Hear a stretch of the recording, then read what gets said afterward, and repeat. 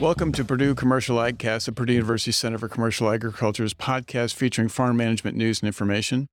I'm your host, James Minert, Director of the Purdue Center for Commercial Agriculture, and joining me today is my colleague, Dr. Nathan Thompson, who's an Associate Professor of Ag Economics here at Purdue.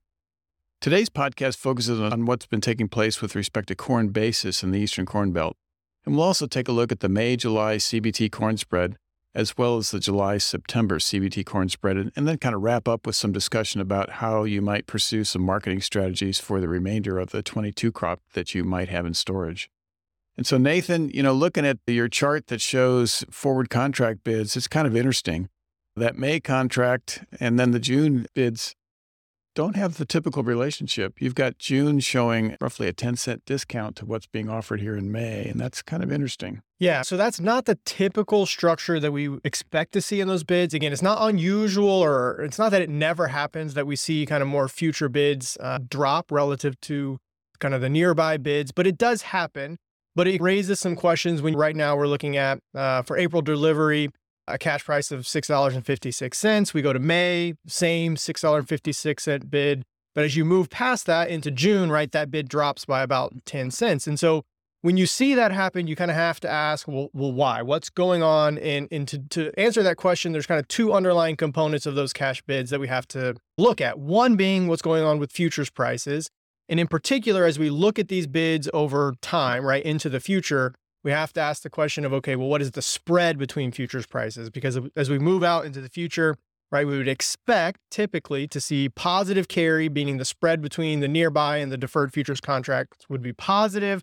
That would give kind of this increasing structure to those cash prices or those cash bids. And then also basis is the other component of that, right? So typically we expect to see appreciation or increases in those basis bids as we move kind of further into the crop marketing year. And so in this particular case, right, when we see this decline in those cash bids, we kind of have to dig into what's going on here. And when you do, it's kind of interesting to think about what's happening here. The first being when you go and you immediately think about, well, what's going on with futures price spreads? Well, what's interesting is that when you look at that, those really are irrelevant to our discussion here, because most elevators that I've looked at here kind of in the Eastern Corn Belt, particularly in central Indiana, have went ahead and moved their current April delivery bids out of the May futures contract, which they would typically use this time of year, and into the July corn futures contract. And so we're using the exact same futures price for all of the bids that we're looking at from now until, the summer months, which is not the typical thing that we would see. And so the futures price spread kind of becomes obsolete in the sense of the cash bids, right? And we'll talk more about those spreads here in just a minute. And then when you look at the basis bids, the basis bid is also obviously declining. That's what's leading to this decline in the cash price. So those two things are kind of interesting and cause us to think about, okay, well, why do we have this move from the May into the July futures? And the reason is that we've had an inversion in the futures market, right? Meaning that the nearby futures contract, the May 23 corn futures, is trading for above the July 23 corn futures, right? And so typically we would expect the opposite. We typically expect to see positive carry, meaning that nearby futures trade for below more deferred futures contracts. And the reason why is that's the market's way of paying us to store, right? It's giving us the incentive to carry that grain forward into the future. And so if you look at the spread between May and July 23 corn futures going back to the beginning of 2023, so January 2023, we started the calendar year with an inversion, meaning that May contract has been trading above the July contract going all the way back to the beginning of January. But what's interesting is the size of the inversion and how that's changed, right? So again, for the bulk of the 2023 calendar year, that inversion has been about 10 cents, meaning, right, there's been a 10-cent premium to the May contract relative to the July 23 contract. However, as we've gotten, closer to where we are today, so going back to about the second week of March, that inversion has started to increase, right? And so it went from about 10 cents to today being about a 30 to 33 cent, I think, inversion, meaning that right now, where we are kind of third week of April, that nearby May 23 contract is trading for 33 cents more than the deferred July 23 contract. So again, that inversion is increasing as we move closer to the expiration of that May contract. So, Nathan, looking at the chart that you developed here that kind of shows how that inversion has changed over time, going back to the beginning of the year, the first week of January, the inversion was a nickel. And then it kind of, as you mentioned, went to a dime. And then it really changed in March. And that, of course, is when we were making the flip, the transition to March being the front month contract, or actually exiting the front month and May becoming the front month. Right. And that kind of leads us to the question of what's going to happen going forward here when the May contract goes off the board in May. Are we going to see something happening with respect to the July-September spread, for example? So we'll talk about that a little more later. But the chart really is pretty interesting. And for listeners, I just want to point out that if you didn't know this, we do post the slides that Nathan and I are talking about today on the website. So you can download these slides and take a closer look at the charts if you want to. But it does tell a pretty interesting story as you look at that. And of course, one of the things that this all ties back to is just how tight corn stocks are, right? So USDA just recently published their March 1 estimate of U.S. corn stocks. And we took a look at those as a percentage of the prior crop year's total usage. And that tells an interesting story as well. Those corn stocks are relatively tight. If you look at the average of the last, roughly a little over 20 years, going back to the year 2000, the average March 1 corn stocks estimate as a percentage of usage is about 56%. This year's estimate works out to about 54%. You go back and look at 22 and 21, those were both at 52%, so those are pretty low. Prior years, though, you look at roughly 2015 through about 2020 or maybe even 2019, we were running well above that average. So we've had a relatively tight corn stock situation here, not only in 23, but really the last couple of years, and start to take us back to a time frame. For example, in 2014, that March 1 corn stock estimate was down to 52%. 2013, it was 49%. 2012, it was 48%. 2011, it was 50%. We're not quite to those levels, but it starts to bring into play from a historical perspective, looking at what took place those years and maybe seeing if that had some influence on what was going on with basis, right? Exactly, right? So that's one of the things we want to look to, this kind of idea of tight supplies being one potential factor leading to this inversion in futures markets. And so that's kind of what I wanted to do, was look at, okay, we've had this inversion this year, and we want to kind of line up with how does that line up with what has happened in the past when we've seen inversions in the futures market, and how does that relate to what we just talked about in terms of those stock numbers, right? Years where we've seen tighter stocks relative to use. So what I did was I just looked at the relationship between the May and July corn futures contract, and I went back somewhat arbitrarily. I chose 2010. So going back, 13 or so years. The main thing was I wanted to make sure we had that 2012 drought in there, because that definitely was a year that stuck out on your chart in terms of stocks, but also would be a year where we would expect to see an inversion based on those tight stocks. So we went back to 2010, looked at each year, what that relationship has been. And the first thing I did was say, okay, well, I want to take out what I'm going to call the quote unquote normal years. So years where we did not see an inversion in that May to July corn futures contract, and just take an average to kind of see what is the typical carry that we see in the market from May to July. And if you look at that, it's, right around 5 to 10 cents, right? We typically see July corn futures trading for about 10 cents above May corn futures, looking at the January to April timeframe, right? Then if you take that as, okay, well, that's maybe the typical pattern, then I wanted to pull out, okay, what about years where we did see that relationship between May and July corn futures invert, where that May contract was trading for a premium above the July contract? And so again, it's interesting that it lines up very closely with the years that had tighter stocks on that March 1st stock report. So the first two to kind of look at would be 2012 and 2013. So again, that would be 2012 would be, January to April of 2012. So, we haven't actually had the drought yet, but we've planted that crop and are starting to maybe see some dry conditions or the potential for that to develop.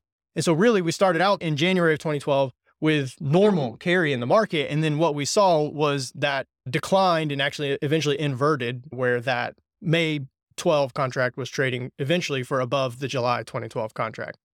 2013, right? So now we're coming out of the drought year and marketing that crop. And we started the year with an inversion, and that just continued to widen as we moved towards expiration of the May contract. Then, interestingly enough, as you alluded to, we've had relatively tight stocks the last couple of years. Now, that hasn't been exactly the same as what was happening in 12 and 13 in terms of a drought motivator. Here, it's really been kind of demand outpacing supply. So, not the exact same underlying factors, but the same result in terms of tight stocks being the motivator for an inversion in the futures market. And so again, in 2021, we started the year with this May trading for higher than the July contract. And again, that relationship continued to widen, with that inversion getting larger to the point where when we got to the end of April, it was a 42-cent inversion. May 21 corn futures trading for 42 cents higher than July, which is pretty big inversion. 2022, a little bit different. Again, we were looking at an inversion in those two contracts. Not really big. When we get to March, we have the Russian invasion of Ukraine. That had a pretty big impact on kind of global corn markets, causing an inversion, meaning the market was saying like, look, we've lost all this supply. We need corn. And so it was sending a signal that we need the corn now. We need to get it to market. And so we saw this kind of big jump in that inversion between May and July corn futures. That really worked itself out pretty quickly as the world kind of moved grain supplies to kind of meet those new demands, so to speak. And really that leveled off, and we got to the point where that inversion pretty much went away by the end of April. That was very interesting because I think initially when Russia invaded Ukraine, the world was kind of assuming that none of those bushels would be available. Right. And it turned out the Ukrainians were surprisingly effective at continued to move grain, even in an environment before they signed the grain corridor deal. They were still managing to get some corn out. And the market figured that out. And that really changed the situation pretty rapidly and had a big impact, I think, on the spreads. It did, right? And it just shows up here. And again, that's a lingering issue that we're still dealing with today. So then all of that brings us to, okay, the 23 crop year and what's going on this year. Again, we started out in January of 23 where these two contracts were already inverted, with May 23 trading for above July 23, as we already have talked about. And again, that's kind of been steadily widening. That inverse has gotten larger to the point now where we sit at the kind of third week of April or so, about a 33-cent inversion, meaning May 23 trading for about 33 cents more than that July 23 contract. That's kind of where we are in terms of today, but that kind of begs a couple of questions as far as, well, where are these markets going? And then what does that mean for my marketing of old crop corn that I may still have in the bin as we approach the summer of 2023? Yeah, and one of the important things to remember here, of course, is I think a lot of listeners are used to thinking about a premium market where the deferred contract is priced higher than the nearby. And you can predict from a theoretical perspective, the maximum premium that the deferred would have over a nearby, at least within a crop year, because of the cost of storage, right? There's no theoretical maximum to the inversion, right? Because the inversion is simply saying to the marketplace, the market would prefer that you deliver corn sooner rather than later. And there's no limit to how strongly the market might prefer that corn being delivered sooner rather than later. So, I'm looking at the 21 line on your chart, and of course it topped out at a inversion of about 42 cents. Our recent numbers are 33.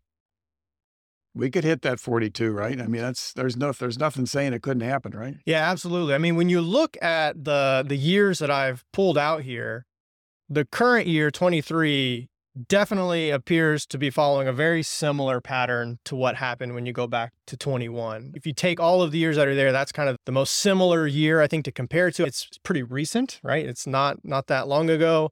And, similar factors are at play when we think about what's causing the inversion that we're seeing here. And so, it definitely seems possible that we could see that. And as we approach kind of expiration of that May contract, I think we would expect to see probably a little bit more widening. Will it get to the 42 cents? I don't know. But it's definitely following a similar pattern there to what happened in 21. So that's an important point, because we talk about basis, and a lot of the work you've done with basis, puts a heavy weight on recent data. Yep.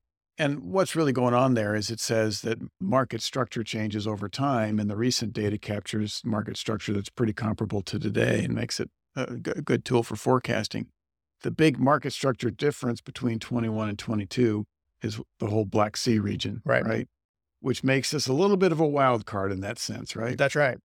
Okay, so let's take a closer look at the corn basis here in Indiana. Yeah, so then what you have to kind of start to think about is, okay, well, given what's going on with futures prices, how does that kind of trickle through or impact the basis picture? And so I want to take you through kind of a sequence of things to kind of think about and look at. So the first, let's just think about current year basis levels relative to that July 23 futures contract. So I'm going to go all the way back to, the beginning of the crop marketing year and look at it consistently relative to July 23. And I want to compare what's happening currently with what I would typically use as my forecast, which is for corn, the historical 3-year average. So looking at the most recent 3 crop marketing years, what was the basis pattern in a particular region? Here, I'm going to look at central Indiana just as, a case study, but you'd want to look kind of at your particular region. So central Indiana, kind of what was the basis pattern to that July contract for the past 3 years? And when you look at that kind of 3-year average relative to what's happened this year, what you notice is, again, the basis pattern was pretty similar for most of the crop marketing year to that 3-year average. But again, as we've moved towards the most recent couple months, we see a divergence. And again, that's coming back to this idea of because of this inversion in futures prices, right? Because that July 23 contract is trading at such a discount relative to nearby May, that's caused basis, right, relative to that July contract to jump up quite a bit, right? So if you look at that, we're currently about 25 cents over in terms of current basis bids relative to the historical 3-year average, the most recent 3 years. So very strong basis relative to that July 23 futures contract when we talk about this year relative to the most current 3 years. It's probably worth just mentioning how much that basis has improved since harvest time. So if you look at harvest time basis, that basis was down around minus 35 and recent values about plus 25. That's a pretty big basis move and larger than average, as you pointed out, right? Yeah, much larger given, again, the strength we've seen in really just the last 4 to 6 weeks, right? Otherwise, we were really, like I said, right on track with that historical average. So then the next thing to think about was, okay, well, we know that this year's different given what we've already talked about with this inversion in futures markets. And so what I wanted to do was say, okay, well, if we know that there are some similar years, like we've already talked about looking at these years previously where we saw inversions in futures markets, and again, tying that back to at least one factor being those tight stock years, was to say, okay, well, what was the basis pattern in those particular years? And so the first thing that I wanted to look at was, I said, okay, let's just look at 3 particular years that kind of stuck out when we talked about those years where we saw inversions. So going back to 2011, 2012 crop marketing year, 2012, 2013, and then again, most recently, that 2020, 2021. I left out that 2021, 2022, because again, there was some inversion and again, there was some tight carryovers, but because of the Russia invasion of Ukraine and that really normalizing pretty quickly, I didn't find that to be maybe the best representation. Again, I could add it. It wouldn't change a lot here. So we're just looking at those 3 years, 11, 12, and 2020 harvest years. We're really looking at the spring that follows that. And again, when you do that and you then look at the average of those years relative to the current 23, the lines don't match up where that was a perfect predictor kind of throughout the crop marketing year. But what's most telling is when you look at recent weeks, right, the basis levels recently are very, very similar to the basis levels of the average of those years where we saw inversions in that May-July futures relationship. And so again, it's just indicating that we typically see stronger basis in those years where we're seeing an inversion in that May-July futures relationship. One of the things that's interesting, once again, is the fact that the basis last fall was much weaker than it was in those prior years. Yep. And as a result, when you look at it, the basis improvement since last fall was actually bigger than what you're showing for those 3-year averages, even though that black line and the blue line basically wind up converging on each other.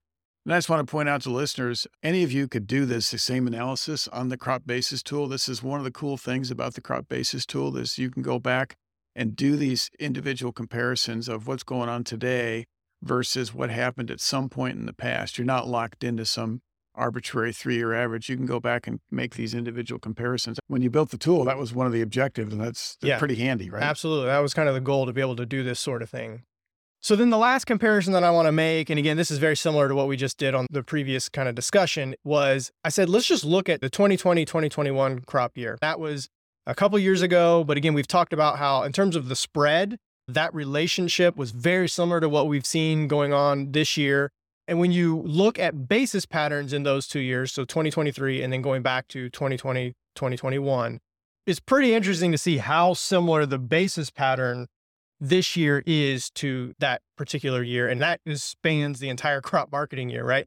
Minus maybe the first few weeks of the marketing year where we had relatively strong basis this year. That pretty quickly aligned with that basis pattern in 2020, 2021. It again has followed through even as we've moved into recent weeks where, again, we showed you compared to kind of the recent historical average, basis has really jumped up. But when you look at it relative to just 2020, 2021, where we saw that inversion in futures markets similar to what we've seen this year, the basis pattern is very, very similar, almost identical to where it was back in this time in 2021.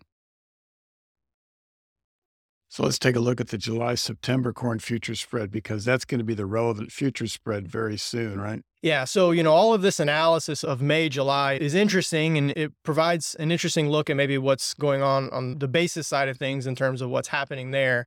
But as we approach the expiration of that May contract and it goes off the board, the question is like, well, what's going to happen, number one, to July futures overall, but then what's going to happen to that July-September spread, right?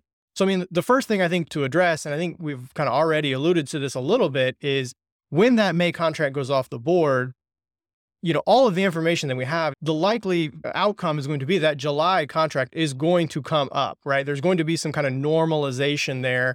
And this kind of inversion that we're seeing now will kind of get soaked up by that July contract. And we would expect to see it increase.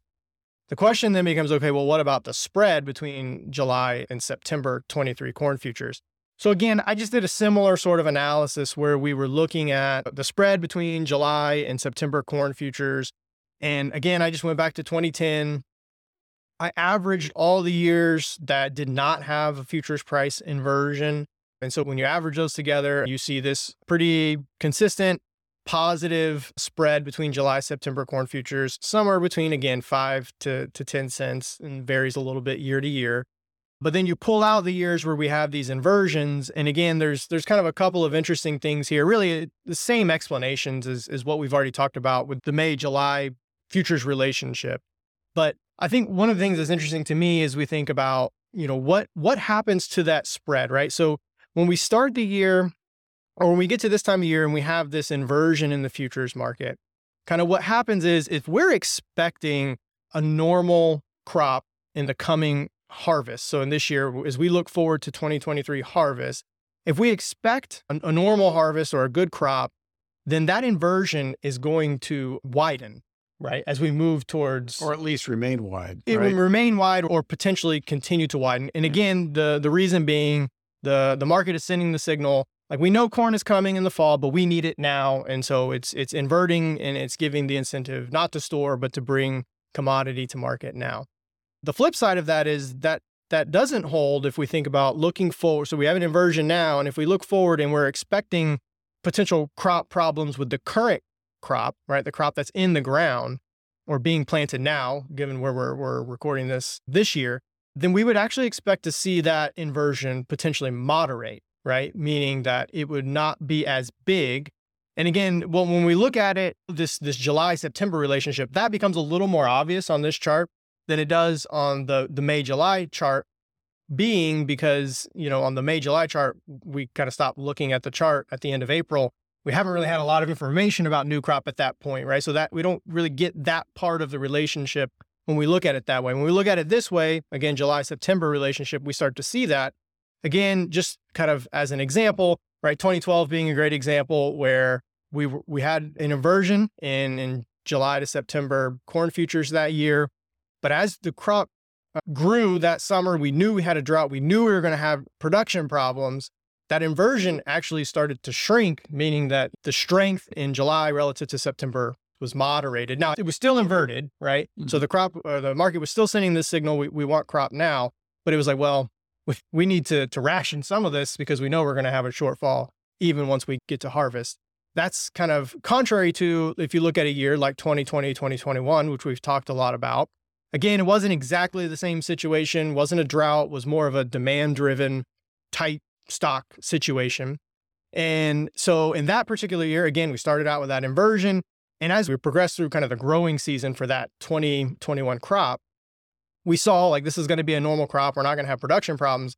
And so that inversion, as you mentioned, stayed the same or even widened as we move towards expiration of that September contract. So that's just something I think that you can take away from this particular view of that relationship between futures contracts. By having kind of a little more time to look at the current growing season, we get a little more information about what happens to those relationships when we start to factor in kind of the following crop year's production. And I guess the other thing to think about there, Nathan, is we're either at or rapidly approaching a critical juncture, right? Because we're going to get information here very soon with respect to where we're at with this crop going into the ground. That's the first mark, I guess, for people is getting crop planted in a timely fashion. And then the next one is, how are the growing conditions going as the crop progresses? So how this develops over the next roughly 4 weeks is going to be pretty interesting. Yeah, I think we'll gain a lot of information about maybe what to expect from some of these relationships as we move into, like you mentioned, just the next 4 or so weeks. So if you look at what's going on in terms of these spreads and thinking about what's taking place in the export channels, it's kind of interesting. Corn exports this year have been relatively weak. Looking at the weekly export shipment data from USDA, I think through the 13th of April, weekly crop exports of corn were down about 30% compared to the 5-year average, and actually almost 38% lower than compared to the 21 crop year. So pretty soft exports. If you compare the USDA's WASDE forecast compared to the 21 actual numbers, their forecast is for exports to drop about 13%. So the implication is we need to see these exports really pick up these next few weeks. And I want to emphasize these are the actual shipments. The commitment data does look better than this because there have been some sales. But again, if you come back to the inversions out there hasn't been a lot of incentive for an importer to jump on this right now, right? I mean, the structure of the futures market is kind of sending the same signal to those, or from a buyer's perspective, right? It's sending the signal to them like, hold off. Yeah, hold off. That's exactly what's going on. At least that's certainly the way it looks. So that's going to be interesting to see how that shakes out. And I guess, just to maybe shed a little more light on what's going on, it's interesting to look at some of the major importers of U.S. corn and see where the differences are. And I know a lot of people focus pretty heavily on China. And it is true, our exports to China are down significantly. I think so far this year, we've shipped about 187 million bushels to China. Same time last year, it was about 305. So that's a significant drop off. But actually, if you look at Japan, the drop off to Japan has actually been sharper. This year, we've only shipped 118 million bushels to Japan. That compares to 239 last year. And then Mexico, which in recent years has been our largest customer, our export shipments to Mexico are down, but not very much. This year, I think so far we've shipped about 357 million bushels. Last year at this time, we were at about 386. So that's the smallest drop off. And the biggest one is really Japan, followed by China. So it'll be interesting to see how that shakes out. And of course, some of that's market driven, some of that's dollar value, right? Currency fluctuations.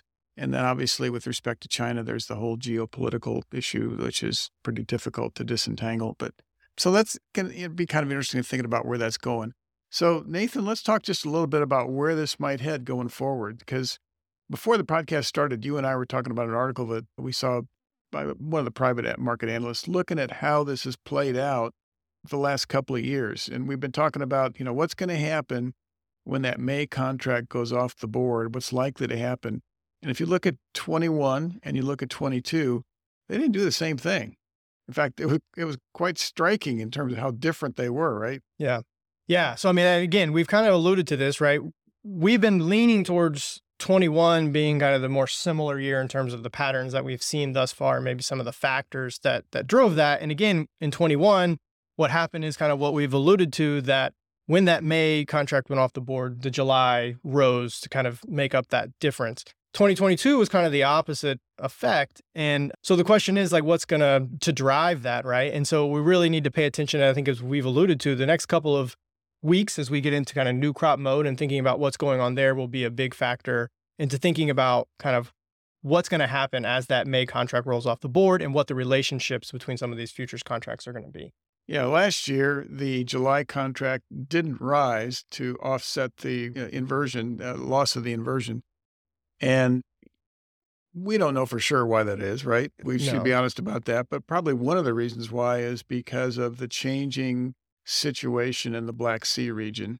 about the time that May contract was going off the board, it was starting to become more apparent that we were able to access those corn supplies, a significant portion of those corn supplies coming out of the Black Sea region that previously many people in the marketplace had assumed were not going to be available. Right. And that probably had an overriding influence with respect to what happened last year. And that could happen again this year, but it doesn't seem like that's exactly the same scenario. And that's why maybe the 21 crop year might be a little better analogy in terms of going forward. Do you agree with that? Yeah, I think so. I mean, and again, I'm not an expert on the war, but the things I've been reading is maybe we're moving more towards the uncertainty than we are about expecting more grain to get out of Ukraine based on just kind of current information and current situation there. So yeah, I think that we definitely are leaning towards looking at that 21 being the more relevant expectation in terms of what could potentially happen. Again, lots of things could change, but that's something that I think that people are going to be paying attention to. So let's come back and maybe draw some inferences here with respect to marketing strategy. And so I think for a lot of our listeners probably still have some corn in storage. If they've been, paying attention, I guess, to some of the things we've been talking about over recent months, that's probably a relatively modest percentage of their total, maybe 10, 15, 20%, maybe 25% of their remaining 22 crop in storage. And in many cases, that's probably not hedged, right? It's probably simply open storage. And they're thinking about, what should I do? And you've done some work on the seasonals that's, I think, probably still very relevant in this context, right? Yeah, definitely. I mean, I think you have to separate people who are unhedged versus people who maybe have a hedge on for remaining crop. If we start with the people that, you've got no hedge, you've done nothing pricing wise on those bushels that you have in storage, there's a lot of factors that are leaning towards potential for returns to be had still as we move forward. Again, the market is currently sending a signal, right? High futures on that May nearby contract and strong basis levels to deliver now. But when you kind of stack up a number of factors, right? You have the seasonal patterns, right? We're at the point of the year as we get into planting new crop, thinking about early season weather conditions, the potential for futures to increase, right? Between now and say June, maybe very early July. Father's Day is a time frame that a lot of people like to say in terms of those seasonal peaks in corn futures and soybean futures as well. So you kind of got that seasonal factor at play. And again, those aren't guarantees, but those are kind of seasonal patterns that we typically expect to see. Not to mention, we've already talked about this idea that, as May goes off the board, we're really expecting probably strength in that July contract to make up for, as opposed to maybe what we saw in 2022 where that did not happen. Then you got the basis piece, right? And so again, basis bids are strong currently. And any time where we're talking about tight stocks, which is what's leading a lot, at least partially contributing to some of our discussion with this inversion and what's going on in futures markets, right? That also means there are opportunities for basis to potentially be had, right? So if we continue to have kind of this discussion over tight stocks, if we continue to expect good weather, right? Maybe just kind of some moderate basis play. If for some reason we have the potential for weather issues with the 23 crop, then we really start thinking about some pretty big basis plays this summer. Now, again, anytime we're talking about summertime basis, our research has shown very volatile, it can go either direction very quickly. But I think when you kind of start stacking up some of these factors, seasonal patterns, what we're expecting to see in terms of as May rolls off, this inversion will cause that July corn futures contract to rise, potential for basis plays given kind of tight stocks situations. All of those kind of feed into, if you've held on to a smaller portion of grain, this really is kind of maybe the portion that you're gambling on. There are some factors that kind of stack up to say like, oh, maybe it doesn't hurt to hang on a little bit longer. Again, depending on your situation, you might want to take advantage of some of what's being offered now. But, our research has shown having some on-price grain, right? There are years where that can be a home run strategy. I mean, again, it has to be part of a broader portfolio of marketing strategies. But again, if we're talking about small portions of your crop, there are some factors that would kind of lead you to think like, hey, maybe holding on to some of this and seeing what happens this summer could be an extremely favorable thing depending on kind of what happens here. Again, downside risk, but that's... Yeah, and I think, given that we're talking about people that probably do have a small percentage of their crop remaining, if you've hung on this long, the seasonal factor would suggest hang on a little bit longer. but pay close attention. Yeah, for sure. And I think the corollary to that is with respect to basis, there's some basis variability. We always work with the averages over like a crop reporting district, for example, but there's going to be some variability among individual buyers, and paying attention to what those basis changes might be on a day-to-day, week-to-week kind of a situation would be very helpful. And actually reaching out to some of those merchandisers when you see something take place and seeing if there might be some additional push depending on the volume you might have available. There's going to be some interesting situations scattered across the Corn Belt where people are going to have to probably ramp up the basis to keep the supplies moving at the time that they need them, right? That's right. Yeah. And again, like going back to our discussion, right? So that's for unhedged people. I think you also have to think about the scenario for someone who maybe is hedged, in particular, somebody who's hedged into May, the strategy is probably different. And so like if you're hedged into May, if you want to hang on, your option is you're going to have to roll that contract forward. When you roll that because of the inversion, you're going to take a loss. Where we're at today, that loss is going to be, again, if you rolled it, today or yesterday when we pulled this data, you got a 33-cent loss on the roll.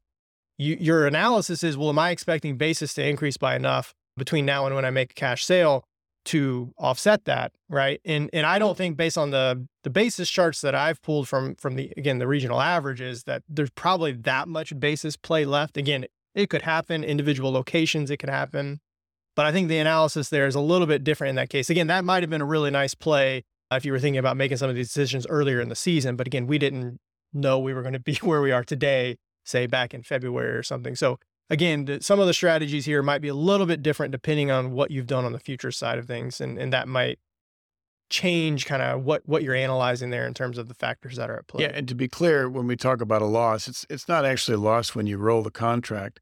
The concern is that the July contract might rise as the May contract goes off the board. And if that, in fact, turns out to be the case, that's when the loss would occur on that July contract, which is kind of maybe a little bit of a fuzzy point with respect to marketing strategies. Sure. So think about that a little bit. And, I think for a lot of folks, they've probably done reasonably well marketing their 22 crop so far. They've got that component of their market strategy left to kind of complete.